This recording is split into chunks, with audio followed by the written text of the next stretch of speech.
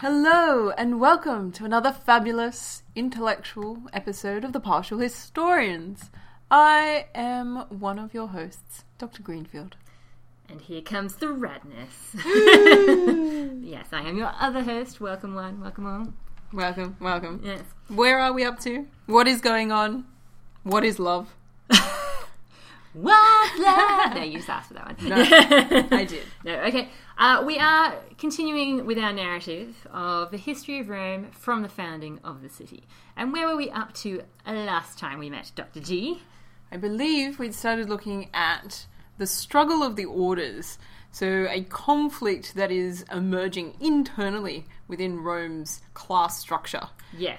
Between the patricians, the traditional wealthy aristocracy, yes, who co-opt most of the power for themselves, yeah, and the plebeians, what would be equivalent, I suppose, to a bit of our working class, the people who work the farms, make the armies by being in them. Yep. Yeah, and as we talked about last time, just to give a bit of background for those of you who may be joining us for the first time, one of the things we're going to be sort of looking at, I suppose, a little bit is the lack of certain knowledge about who the patricians actually were, and who the plebeians actually were. By contrast, like, we definitely know that these must have been obviously two groups that were quite important in terms of the way the society was set up. But we don't really know the background of the patricians.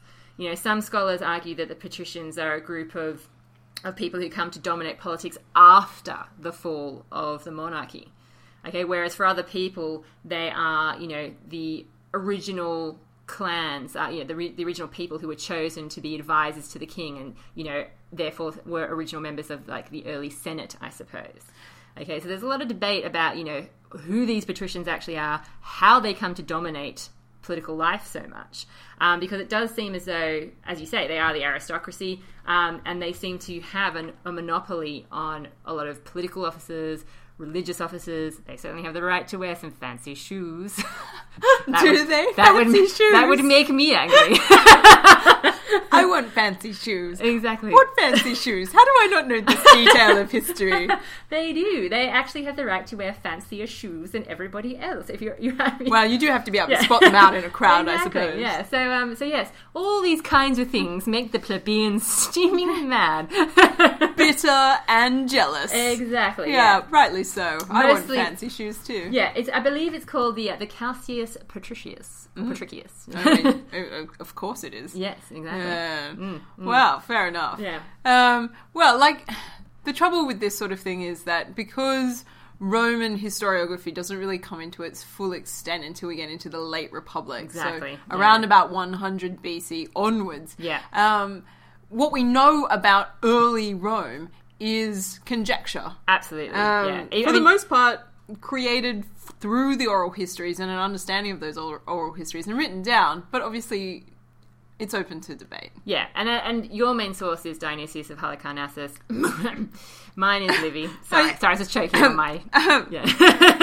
Why? Just choking. I mean, just because he's a Greek. Nah, I'm just kidding. Mine is Livy, but both of these sources, as we've talked about previously, see other podcasts, both of them are being written around the turning point from late Republic to early Principate or early Empire, and therefore it's highly possible that they are writing the history of this period through the lens of their own time.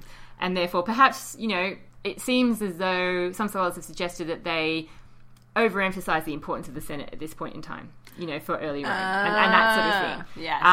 Yes. Which obviously has some bearing on the idea that, you know, are you a patrician because you're a senator, or do you become a patrician when you become a senator? We don't really know what the relationship is, and so it is a lot of conjecture at this point in time. Yeah. There is some challenges, because as far as we can tell, the patrician class is more like an ethnic group rather than it is a political force. Like, there's not a direct overlap between political roles and their family position.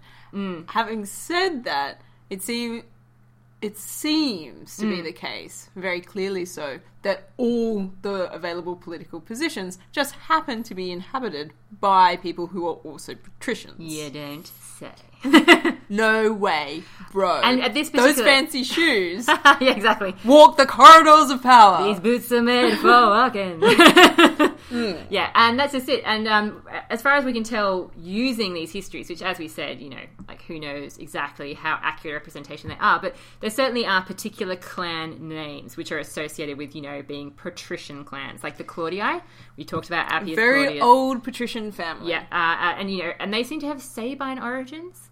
And then you've got people like the Valerii, who we talked about a little bit, you know, a few podcasts. Oh, actually, probably more than a few podcasts ago now. But these prominent families, which keep coming up again and again, the Julii, who you know, which will one day become quite famous. Quite famous, not ridiculous. You know, I mean, people will be like, "Oh yeah, those guys." Yeah, like the Julii, whatever. Yeah. So there do seem to be particular patrician clans. But yes. Again, how, you know, what that actually really means? It seems pretty clear that Rome is operating on a family structure. Broad clans are dictating power. Yeah. And particularly in the absence now of a king, any sort of monarch. Well, because interestingly, I think as we pointed out when we talked about the regal period, which actually isn't all that long ago, even though it's many podcasts ago, it's actually only about 15 years ago when you think about it. But yeah, basically, as far as we can tell, the kings themselves were not patricians. Oh, Yeah. really?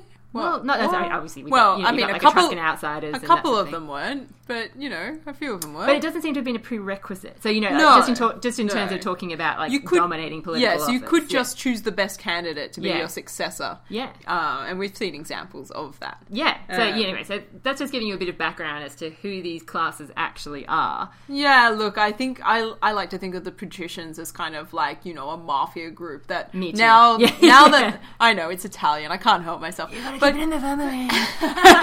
but now they've gotten rid of the monarch, and it's kind of like, all right, I guess the Crims are on top then, and it's like, and it's all about family, and it's all about loyalty, and it's all about who knows who. Well, and this is just it. I mean, really, because we are in the early days of the Republic, we do have to keep in mind how fluid things must have been, in a sense. They're really probably still figuring things out. Oh, very much so. Yeah. And it's not like the patricians are honourable in any particular way. It's not like they have some sort of moral claim for leadership. I'm like, as far as I can tell, like, they're mostly in it for themselves. I completely Power agree with corrupts.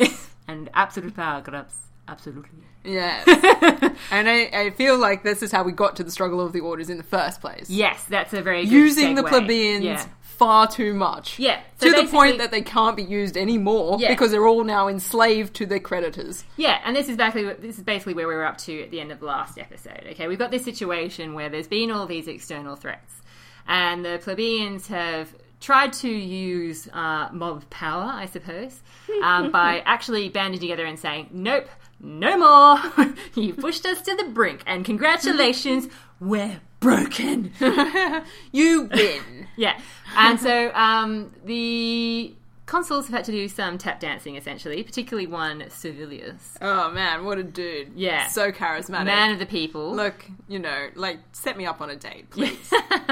And basically, in opposition to his colleague, who is Appius Claudius, and who's much more conservative and much more, let's not give them anything that they want, Servilius has managed to persuade the plebeians to help out with the external threats that Rome was facing, saying, look, guys, we'll totes deal with these issues. I want to talk more about your feelings. But just after we've kicked ass, you know, not have our city burnt to the ground, that kind of stuff. We'll hug later, guys. Exactly. Now's not a good time.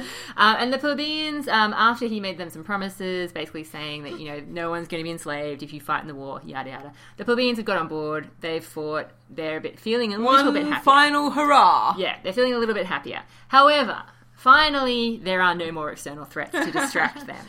Not for now, yes. Yeah, not for now. Yeah. Not for now. Just right at this point in time, there are no people trying to tear down Rome Fort. It is now around about 493/492 BCE. Yep. The consuls for this year, according to the Fasti. Yeah. Or not, because the Fasti is a bit incomplete. Yeah. Aulus Virginius Calimomontanus. Wow. I know, I don't think I did that one Yeah. correctly, but that's okay. Maybe either me. and Titus Veturius Geminus Okay. are the consuls for this year. Cool. Mm-hmm. Well, basically, in Livy's narrative, basically the plebeians turn around and say, "So, guys, what gives? We'd you know really that thing? Yeah, those promises that you made. Those promises, we'd really like you to fulfill them now. Follow through, man. Yeah. I'm just looking for a little bit of follow through. I just want some sense of your competency.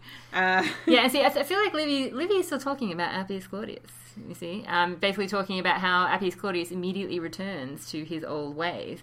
In that I don't think he ever left his old ways. No. Oh, Livy, He didn't, but you're funny. I think he basically put them on pause. I suppose. Yeah, and basically, as you said, there seems to have been really built up this total rivalry between Servilius as being a man of the people and Appius Claudius being a man for the patricians or the upper classes. And basically Appius Claudius immediately starts basically making sure arrests for debt are being carried out. Oh, great! Thanks, man. Yeah, because he's still talking about this as being these guys are still the consuls. We haven't moved on in Livy. Oh, okay. Yeah. And so, of course, it's time to move on. Oh, yeah, no, keep going. Yeah, and basically the people turn around and make appeals to Servilius. They're like, hey, man, I thought you said that this wasn't going to happen. You're on our side, so... Yeah, and Servilius basically doesn't actually really know which way to turn, Dr. Oh, G. really? That's quite interesting. Fascinating. Yeah, he basically, in my account, he refuses to get involved.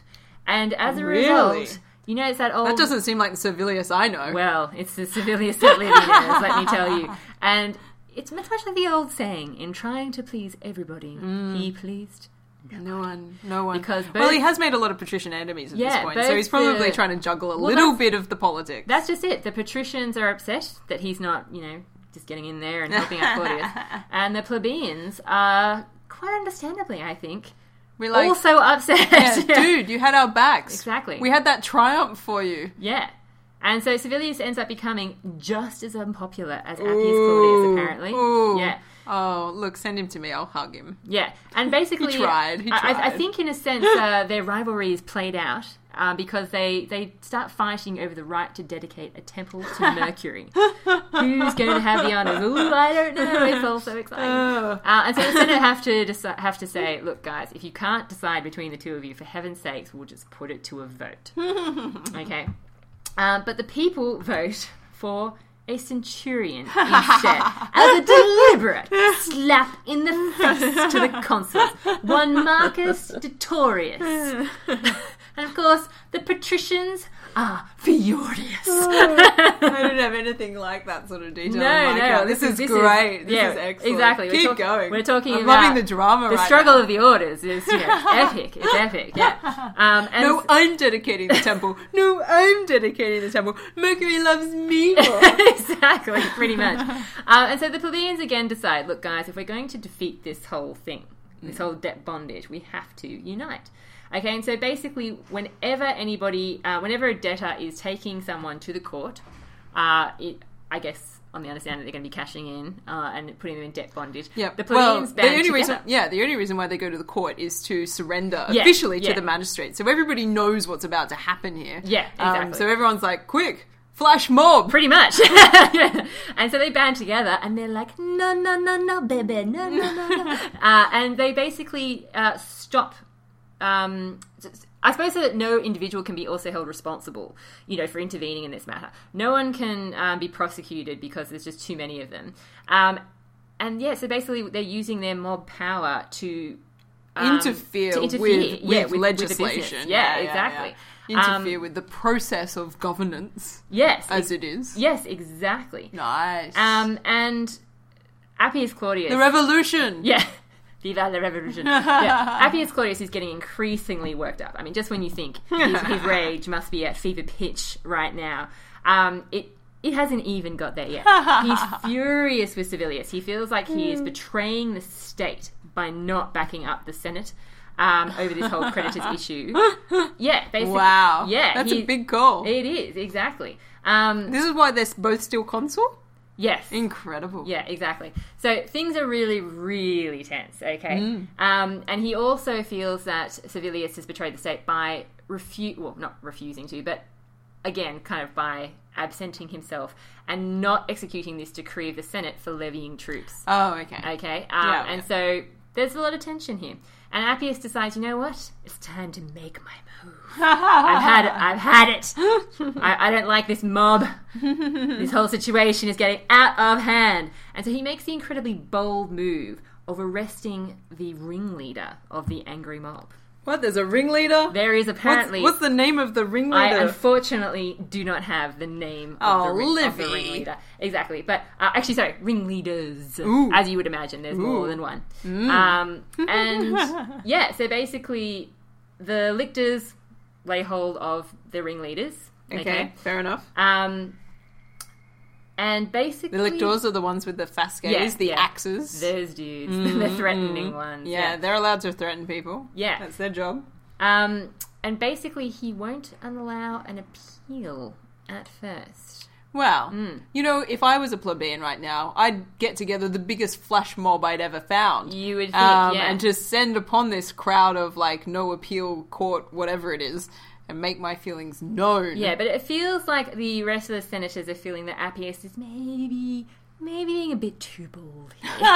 Too unreasonable. Really? Yeah, and so basically Appius has to give in. So Servilius must be doing some talking on the side. You would think that behind the scenes he's working his magic. Because eventually Appius gives in. And this is not like Appius. He's generally a pretty obstinate guy. This would be the first time I've got a record of him giving in. Yeah, exactly. Yeah. So basically, apparently on the advice of colleagues, because, obviously the people are quite unhappy, he gives in over this whole appeal issue. But of course, this whole episode has just led to the growth of unhappiness within the state. It's not done anything really to calm everything down. Yeah. And this is to make it worse. Yeah, this is where I get up to the next consulship. Wow, okay. Of Aulus Virginius and Titus Vitusius. In my account. Yeah, I know. Vitusius. Yeah, that's cute. Right, yeah. So sorry, continue on with your account. My account. Yeah. Well, I don't really have too much to add, really. I mean, I've got some things. So this is, according to Dionysius, this is when the Sabine stuff crops up. Okay. So we're slightly out of sync, in other words. Slightly out of sync. And they deal with that quite quickly. And then they must look inward. Right, yes. And Titus Larsius... I remember that name. It sounds familiar, doesn't it? It does. Yes, an esteemed man of superior dignity, as he is described here, and consummate prudence. Sounds a bit boring at parties. It does, yeah. He is called on first by the Senate to speak and deliver his opinion. And he says, first of all is like, the situation inside Rome is terrible. We must do something quickly that is not terrible. Yeah. And we must act soon. And that's actually fairly similar to what I've got here. Livy's basically talking about how they feel like the previous consuls should have dealt with this whole situation much quicker than they did. Yeah. So they've got to act quickly and come up with a solution that is not terrible. Yes. Guys, setting the bar really low. Yeah. Okay. So...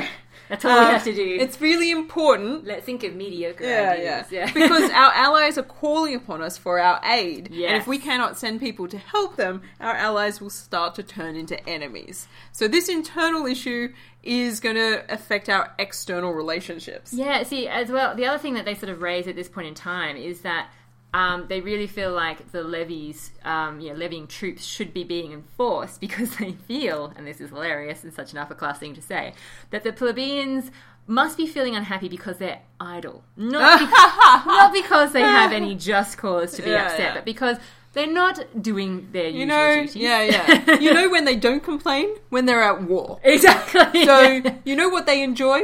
War. So we should really have more of that. It's not that we clearly haven't had enough. It's not that it's all time consuming and they don't have time to complain because they're busy fighting for their lives. Yeah. It's just that they actually really enjoy being on campaign. Exactly. And when they get bored, being in danger. When they get bored, they get troublesome. Clearly. They've got nothing to do, twiddling their thumbs, lying about on their farm. And they're thinking about all these hardships. Clearly we need to distract them. And what hardships? It's like you're on downtime, guys. You know what's distracting? Having javelins thrown at your head. You know how you could be having more fun? Getting killed by a lake. Have you considered Yeah. Yeah. Okay. So, So, sorry. yeah. So that crops up in my account. Yeah, good patrician sort of outlook there. Understanding of what it's like. Yeah. You know, the man on the street. He Yeah. just needs to be busy. Exactly. All right. Thanks, Romans. This really actually reminds me of like much later ideas that come up, you know, in the Victorian age. I was going to say, this of the is... deserving poor and the undeserving. Look, this is reeking of British Empire. It is. I'm feeling some strong parallels. Yeah. And maybe feeling slightly traumatized. Yeah. All right. Yes. This Titus Salasius is chatting away to everybody, and he's like, you know, and if you haven't quite figured out yet what I'm talking about, because he hasn't introduced his subject matter yet, he's like, I'm referring to the disobedience of the plebs. Those who are refusing to carry out the orders of the consuls. Yeah. As well as our own severity. So he splits up the responsibility. Oh, okay. Yeah. Our own severity against those who are disobedient and the independent spirit that seems to be emerging from this class. You know? I don't like it at all. Yeah, this independent spirit, you know, that's the trouble. Yeah. You know, military discipline is probably the way to go. So we shouldn't consider anything else until we've considered this. And then he goes into this beautiful metaphor of two cities. We are living apart from one another and inhabit two cities. A tale of two cities. It was the best of times. It was the worst of times. Especially if you were patrician. I was going to say, so it was the best of times, patrician. Yeah. It was the worst of times, plebeian. Yeah, exactly. Right. Yeah. So, one city is ruled by poverty and necessity, and the other is ruled by satiety and insolence. So, he does painting a good picture. He of the does place. offer up some criticism to the senators, to their faces. Yeah. So, you know, fair enough. And so this is the first speech, and he gets to the end of that, and everyone's like, we should do something Food about for this. thought. Yes. Well, you know, you're insolent, but you know. But I can see what you're saying about the disobedient plebs. Yeah. Oh, sorry. Yes, I thought you had more. No, Okay. no. That's a genuine pause. Okay. Well, see, in my account, in this year of my consuls, basically the plebeians, even though they've been told that really the problem is, guys, you're just bored, the plebeians remain united and defiant. Surprisingly, I'm not bored. I'm in debt and about to become a bondage slave. I'm not bored. I'm angry. But the senators are still being quite cowardly in Livy's account, and they refuse to face the mob. And so at this point in time, there's basically no resolution, and the consuls actually asked to abdicate as a result. Yeah, exactly. Wow, so much for dealing with this hastily and not terribly. Yeah. Good job, and guys. This is where I get up to, I think, roughly where you're up to in terms of Publius Virginius and Titus Largius being consuls. And basically Virginius's argument is that, well, we probably need to really consider things here because surely not all plebeians are affected by this state of affairs. Come on. Yeah. Some of those wretch plebs, they'll be fine. Kind of makes me think of academics. Let's not generalise here. Let's not get carried away. Yeah. We don't want to fall into a stereotype, you know. Whereas Largius is saying that all plebeians are affected, and therefore we need to address the issues of all. Yes. Okay, so kind of, I suppose, what the vibe that we get from your account as well, in terms of who these people are. Appius Claudius makes another appearance. Yay! Yeah. I can only begin to imagine how exciting his response is. Yeah, and he's just like, God, I hate these plebs. They're not really suffering. We've just given them too much freedom. Oh. Yeah. Oh. And they therefore feel like they have the right to complain. Okay, I hate this guy. Yeah. I'm just going to put it out there. This is why I perhaps had more antagonistic feelings towards him than you did at the beginning of the episode. And his argument is, you know what we need? A dictator. Oh, somebody with executive orders that nobody can refuse. Exactly. Great. Basically, well, that's a solution. We need one man in charge, make quick decisions, whip everyone into shape. Yeah. Okay. Not surprisingly, I don't think this is quite taken up by everybody. This suggestion, yeah. Really? Yeah. I mean, it is rather extreme. Yeah. I don't think they've got cause to warrant a dictator, to be honest. Yeah, exactly. Anyway, so Virginius is basically, at this point in time in my account, seen as the moderate. Okay? He's kind of, you know... I was going to say, so Publius Virginius has been described by Dionysius as a man devoted to the people. Yes, exactly, and I think that's just it. I think he's seen as being someone who is willing to hear the complaints of the people, but who I think the senators aren't necessarily, going to be working against him per se. Largius. Oh, Largius. Yes. Yes. He's basically seen as being, I think, a bit more extreme in his opinions. Okay, so we continue on, and nothing's really being done here. Okay, and so because of these factions, Appius now gets his way. Oh, really? Yeah, and he is very near being created a dictator. Oh, really? They're going to make him the dictator? That's right. He suggests it, and they're going to... Oh, dear. Yeah. Oh, so, no. as you The can horror. imagine, Everybody, plebeians, run for the Volsky. Yeah, that's You right. can become their slaves. Yeah. As luck would have it, it's funny you should mention external enemies, because it's at this point in time that it seems the Romans are facing a variety of enemies. Basically, the Volsky again. Okay, the Sabines and the I'm going to say the Aequians. Or the Aequians, maybe? Aequians. I like that. Okay. Yeah, sounds good. Yeah, and so basically they decide, you know what?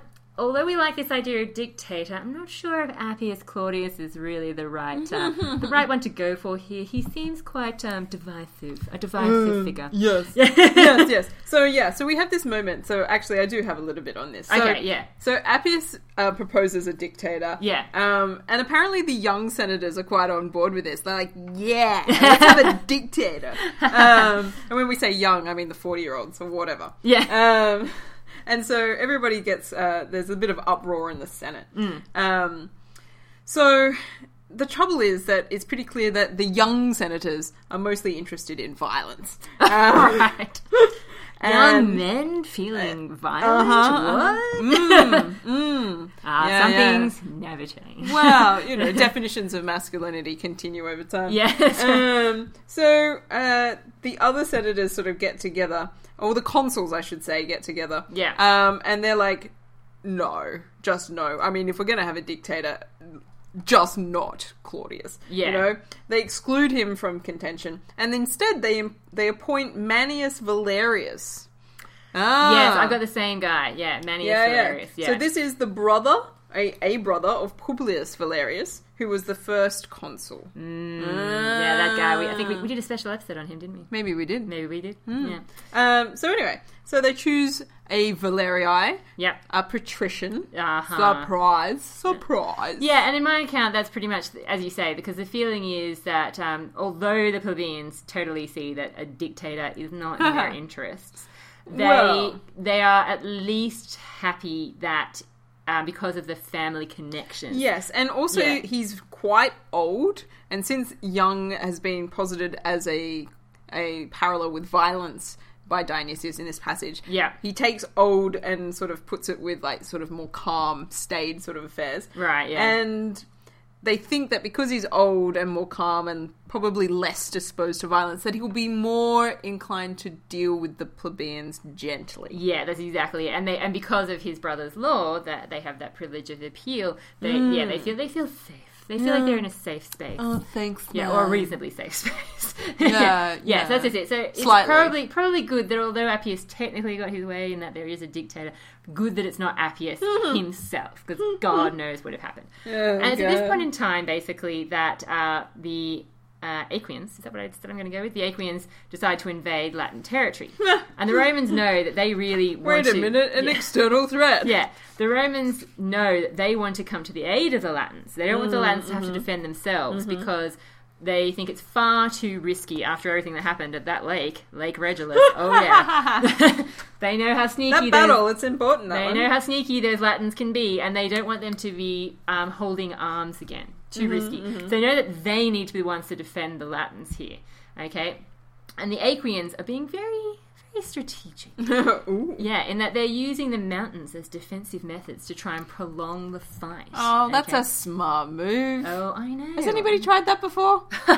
The high ground? The high ground? You mean the high ground's been the thing that we've been looking for this entire time? Maybe that will defeat the Romans. We've got 7 hills. Once we get on top of them, it's done. Yeah, and meanwhile, the other consul has to deal with the whole Volscian issue. Because, they apparently didn't get enough the last time.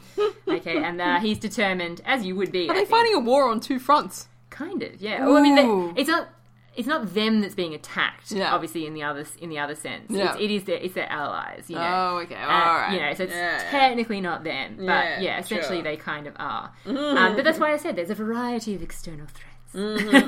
Yeah, and so we get into this whole issue with the Volscians. Are you roughly sort of in that time zone? Do you have a Volscian conflict? Yeah, look, I mean, Dionysius spends a lot of time on speeches. Okay. I mean, this is where Book 6 gets really blown out. We probably don't need to because he wants to show off a lot of his rhetoric. Okay. But yes, I mean, we've got... I've got some things, some like mentions of the Aequians and Sabines joined together. Oh dear. Yeah, they ally themselves. Unity, never good. And when it's in the enemy, that is. The consuls leave the city. Yeah. Pitch their camps near each other. And, they attempt to go into battle. And yeah, well, for me, with the whole Volscian battle, it's, although the Volscians, once again, you would think that they had what they needed for a victory. They've got the high ground, they're being a bit strategic. But then it seems that they're aware that they have an advantage of numbers. Mm-hmm. And so they just decide, you know what, let's just throw everything we've got at them. Whatevs. We're totally going to win them. So some of the issues that happen, yes, just as a sideline, yes, according to Dionysius, so the Romans go out to meet the Aequians and Sabines. Yeah. And the soldiers all come together. Right. And at the instigation of Sicinius Volutus, presumably a centurion. Yeah. Yeah, like Volutus in there. That's nice. They seize the standards and revolt from the consuls. Yeah. What? Yeah. I cannot emphasize how strongly important the standards are at this point in time. The standard is invested with a kind of quasi-spiritual power. Yeah. It represents the Romans' ability to go into war and the concession of the gods to allow them to do so. Yeah, and you'll see that even though you'd think, well, it's generally just like a decorated piece of wood, right? But Shh. But the Romans will fight... for hundreds of years, they will happily fight a war to get standards back. Reclaim the standards, yeah. It's a big and we deal. see a couple of instances of this in the Julian Caesarian period, yes, and the Augustan period, yes, where losing the standards is considered extremely dishonourable. Yeah, and it really haunts them. Legitimately. Yeah, and it's got religious associations with it. It's profoundly bad luck. You actually have to disband Disband? Yeah, disband. Oh, disband, right. Sorry. Yeah.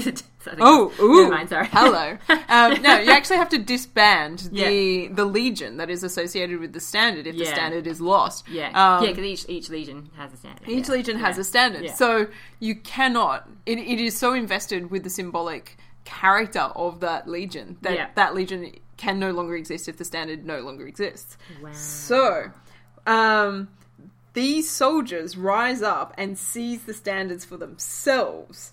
Wow. And then they appoint different centurions to lead the different legions. Right. Okay. Sicinius Volutus becomes the overall chief in this, the overall general. Wow. And they occupy a place near the Anio. So this is a tributary of the Tiber. Yeah, I think we've talked about the Anio before. Yeah, the Anio, they've had some battles here before against the Sabines. And it's fairly close. It is quite close to the city. To the city, yeah. Really not that far out. No. And it is for this reason that the mount that the forces occupy is now known as the Sacred Mount. That's good. Pay attention, people. The Sacred Mount is going to return to the story. The Sacred Mount. Yeah. Near the Anio, near Rome.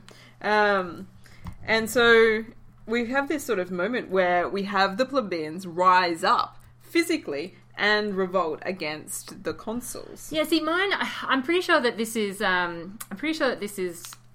the sort of equivalent, I suppose, to your story there. In that basically I've got the Volscians get overconfident. They just don't worry about having any discipline in terms of the way they attack the Romans. Big mistake, and they're beaten, basically. And then if we switch to what you were talking about then with the Sabines, the dictator wins a very quick victory, it seems, over the Sabines. You know, everyone's like, glory, glory be. Very happy. Praise! Exactly. As they tend to do, you know, the dictator has a triumph, he has honours, he has a special place in the circus assigned to him for posterity, a curule chair. Oh, hello. Yeah. Of all of the things, and the fancy shoes. Exactly, I know. This guy. Like, they just keep taking and taking and taking. In the meantime, because the Volscians were defeated, they take, you know, lands again, they set up a colony there. Okay, so all looking good on that front. Then we've got the battle with the I can't remember how I decided to pronounce this. Aquians? Did I say Aquians? Aquians. Yes. That's how I pronounced it. Yeah. And this is where I think the sort of revolty thing comes in. Okay? Because it seems, in Livy's account, they fight battle against these people even though the consul did not want to fight. His soldiers basically bully him. They're accusing him that of sort of stringing out the conflict. Fair enough. You know, sort of in his own interests. You know, so I suppose they don't have to go home and deal with their actual issues. Like, I feel like you're not hearing me. And so they basically bully him into fighting, but when he didn't want to fight. And because they were so bold, so courageous, victory is theirs. Oh, wow. Yeah. So even when everything goes wrong, everything goes right. Exactly. The Romans, Yeah. you know, So, as a nice sort of like rounding off moment for that sort of situation, Yeah. Dionysius gives us a speech from course he does. Sicinius. I know. Surprise, surprise. Yeah. And so like, yeah, so the consuls are like in disarray because like the centurions have taken over the armed forces Sure, as and you would be. rebelled and Yeah. like now occupying what they're calling Sacred Mount. How dare they? I know. But anyway, Sacred Mount. Sacred Mount. I'll Sacred Mount you. Give me back my forces. Oh, wait a minute. If I had an army, damn it. What I wouldn't do to you. All of the things. Oh, fine. I'm going back to Rome. I'll see you there when you want to Mob return. power, damn it. You guys suck. Yeah, exactly. All right. So Sicinius speaks with the consuls in front of the troops. You know, there's this sort of a set to piece. And he's like, with what purpose, patricians, do you now recall those whom you have driven from their country and transformed from free men into slaves? Which is actually kind of literally It's kind of true. Yeah. Like he's not, it's not hyperbole, guys. Like, legit issues. Yeah, exactly. What assurances will you give us for the performance of those promises which you are convicted of having often broken already? Yeah. Yeah, truer words. The tension. I mean, it's actually kind of amazing that they're able to string out these problems. Because for me, basically, the Romans, they go home, success, tick, tick, tick, enemies beaten. Yeah. We've managed to face down 3 different enemies and we're awesome. However, everyone's obviously still feeling the discontent. Oh, yeah. The patricians, the plebeians, the internal problems, they're not going away. So the dictator, of course, Valerius, he's trying to take care of this. He's trying to come to some sort of solution to their internal problems, but the Senate refuses to deal with the problem. Oh, really? Yeah. You can't get anything through the Senate. No, they're just like, we don't want to deal with this. We No. don't want to deal with this. Ostrich. Yeah, and so in my account, Valerius actually renounces the dictatorship. Oh, wow. Yeah, and as a result, the people are, of course, thrilled to bits with him. And they attend him as he retired to his house with approbation and applause. Oh. Yeah, so he gets to keep his good associations. Yeah, so that's what's happening in my account at this point in time. Okay. Yeah. Yeah. So we have this moment where Sicinius, what's his name? Sicinius. Yeah. Yeah. You know, there's lots That of guy. eyes That in there. guy, yeah. You know, Balutus. The speech guy. He's yeah. giving his speech. Yeah. And he's like, and he concludes with this. He's like, but since you desire to have sole possession of the city, return thither, undisturbed by the poor and humble. Ooh. As for us, we shall be content to regard as our country any land whatever it be, in which we may enjoy our liberty. Wow. Like, we're kind of going to stay here and maybe wander off and find a new place to live. Okay, yeah, see, this is still building in my account. So basically, because there is no external threat, the Senate's getting increasingly nervous. Oh.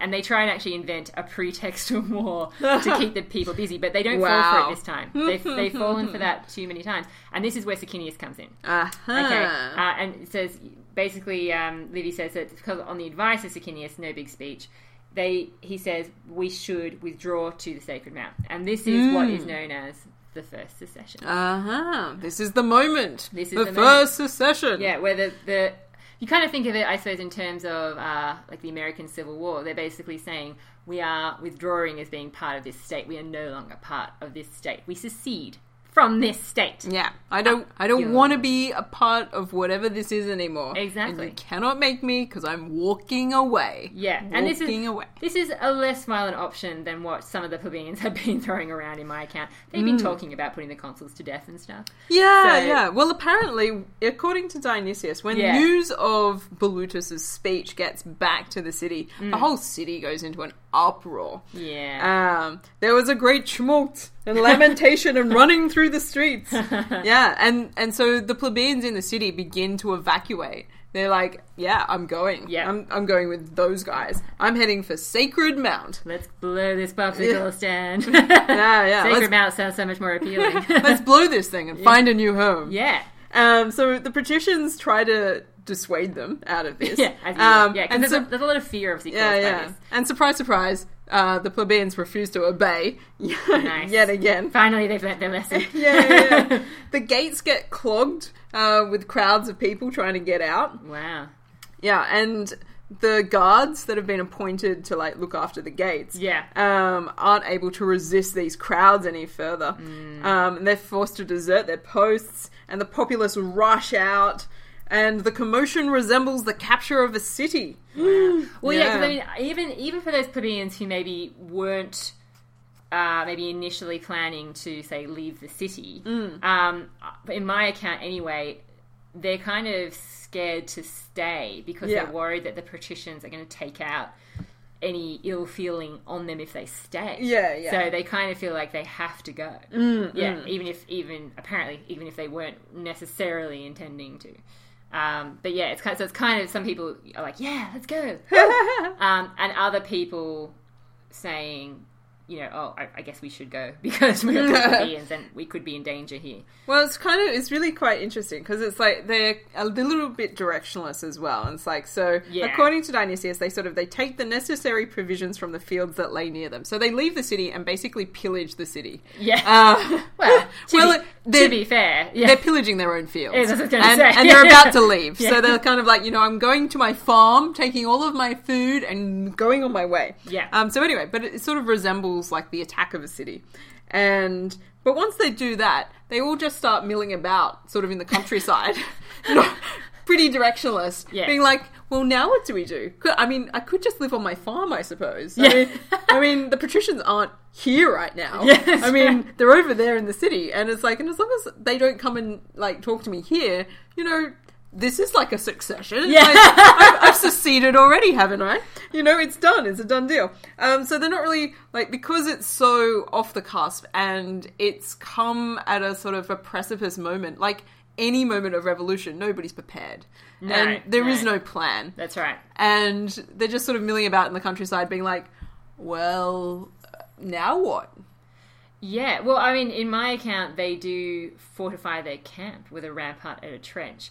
And this sounds like Sacred Mount. Well, yeah. Well, see, Livy, because those guys are slightly more organised. This is one of those times where Livy actually indicates two different versions of things. He says in some accounts they went to Sacred Mount. Yep. In some accounts, the secession was made to the Aventine. Oh yes, yeah. Yes. But he says he trusts the Sacred Mount story more than he does the Aventine story. And I kind of go with that as well. The Aventine is... The Aventine's in Rome. It is. And so it would Pretty seem, much. It would seem silly. Yeah. It's not far enough away to have a proper It'd almost be like secession, I don't think. Exactly. It'd be like, I'm going to go to my corner now. Yeah. I'm going to my bedroom, which is now my country, and you cannot enter it. Slam. Yeah. Not far enough. Yeah. So basically, and in my account, the senators are obviously, of course... Sorry, it's not the senators. The senators, but also the patricians more generally. They are very keen to restore domestic peace at any cost. They're finally... This the patricians realise, well, they're in a very vulnerable position now. Exactly, it's like Rome has enough enemies that it's just not going to be able to withstand anybody if they don't have the plebeians. Yeah, and this is kind of an interesting... thing, which I don't know if Dionysius mentions it or not, but they say that they decide to send out sort of an ambassador to the plebeians, one Menenius Agrippa, who they choose because he's apparently quite eloquent, but also because they feel he would be acceptable to the plebeians because he had originally been one of their body. Oh, now, really? That's curious. It is curious, isn't it? Because it kind of suggests... Because that kind of implies that there is an ability to shift, even in this very early period, between the patricians and the plebeian class. And there are, of course, academics who have raised this whole idea that actually offices and positions could be held by patrician or plebeians early on, and it's actually only after the monarchy falls and during this early part of this century that we have that closing of the patriciate, where gradually the patriciates actually take more power at this point in time, and that's actually what's kind of the struggle of the orders is initially about. The fact that they are actually becoming dominant now. Okay. And over the next little while. Yeah. So, because that kind of, it's exactly that kind of statement which seems to imply that there is the possibility of movement or something. Because Menenius Agrippa was consul in 503. Get out of town. No. Well, there you go. But then, of course, that also could raise the possibility that you become a patrician when you become part of the Senate. Yes. Maybe. But as I say, it's all very up in the air. There's no way we can say one way or the other what this means. I could be reading far too much into it. No. Yeah. And it's Agrippa decides to tell the plebeians a story. A fable, if you will. Now, should I save this fable for next time, Dr. G? Yeah, let's save that fable for next time. Tune in next time, listeners, for Agrippa's famous fables to the plebeians on the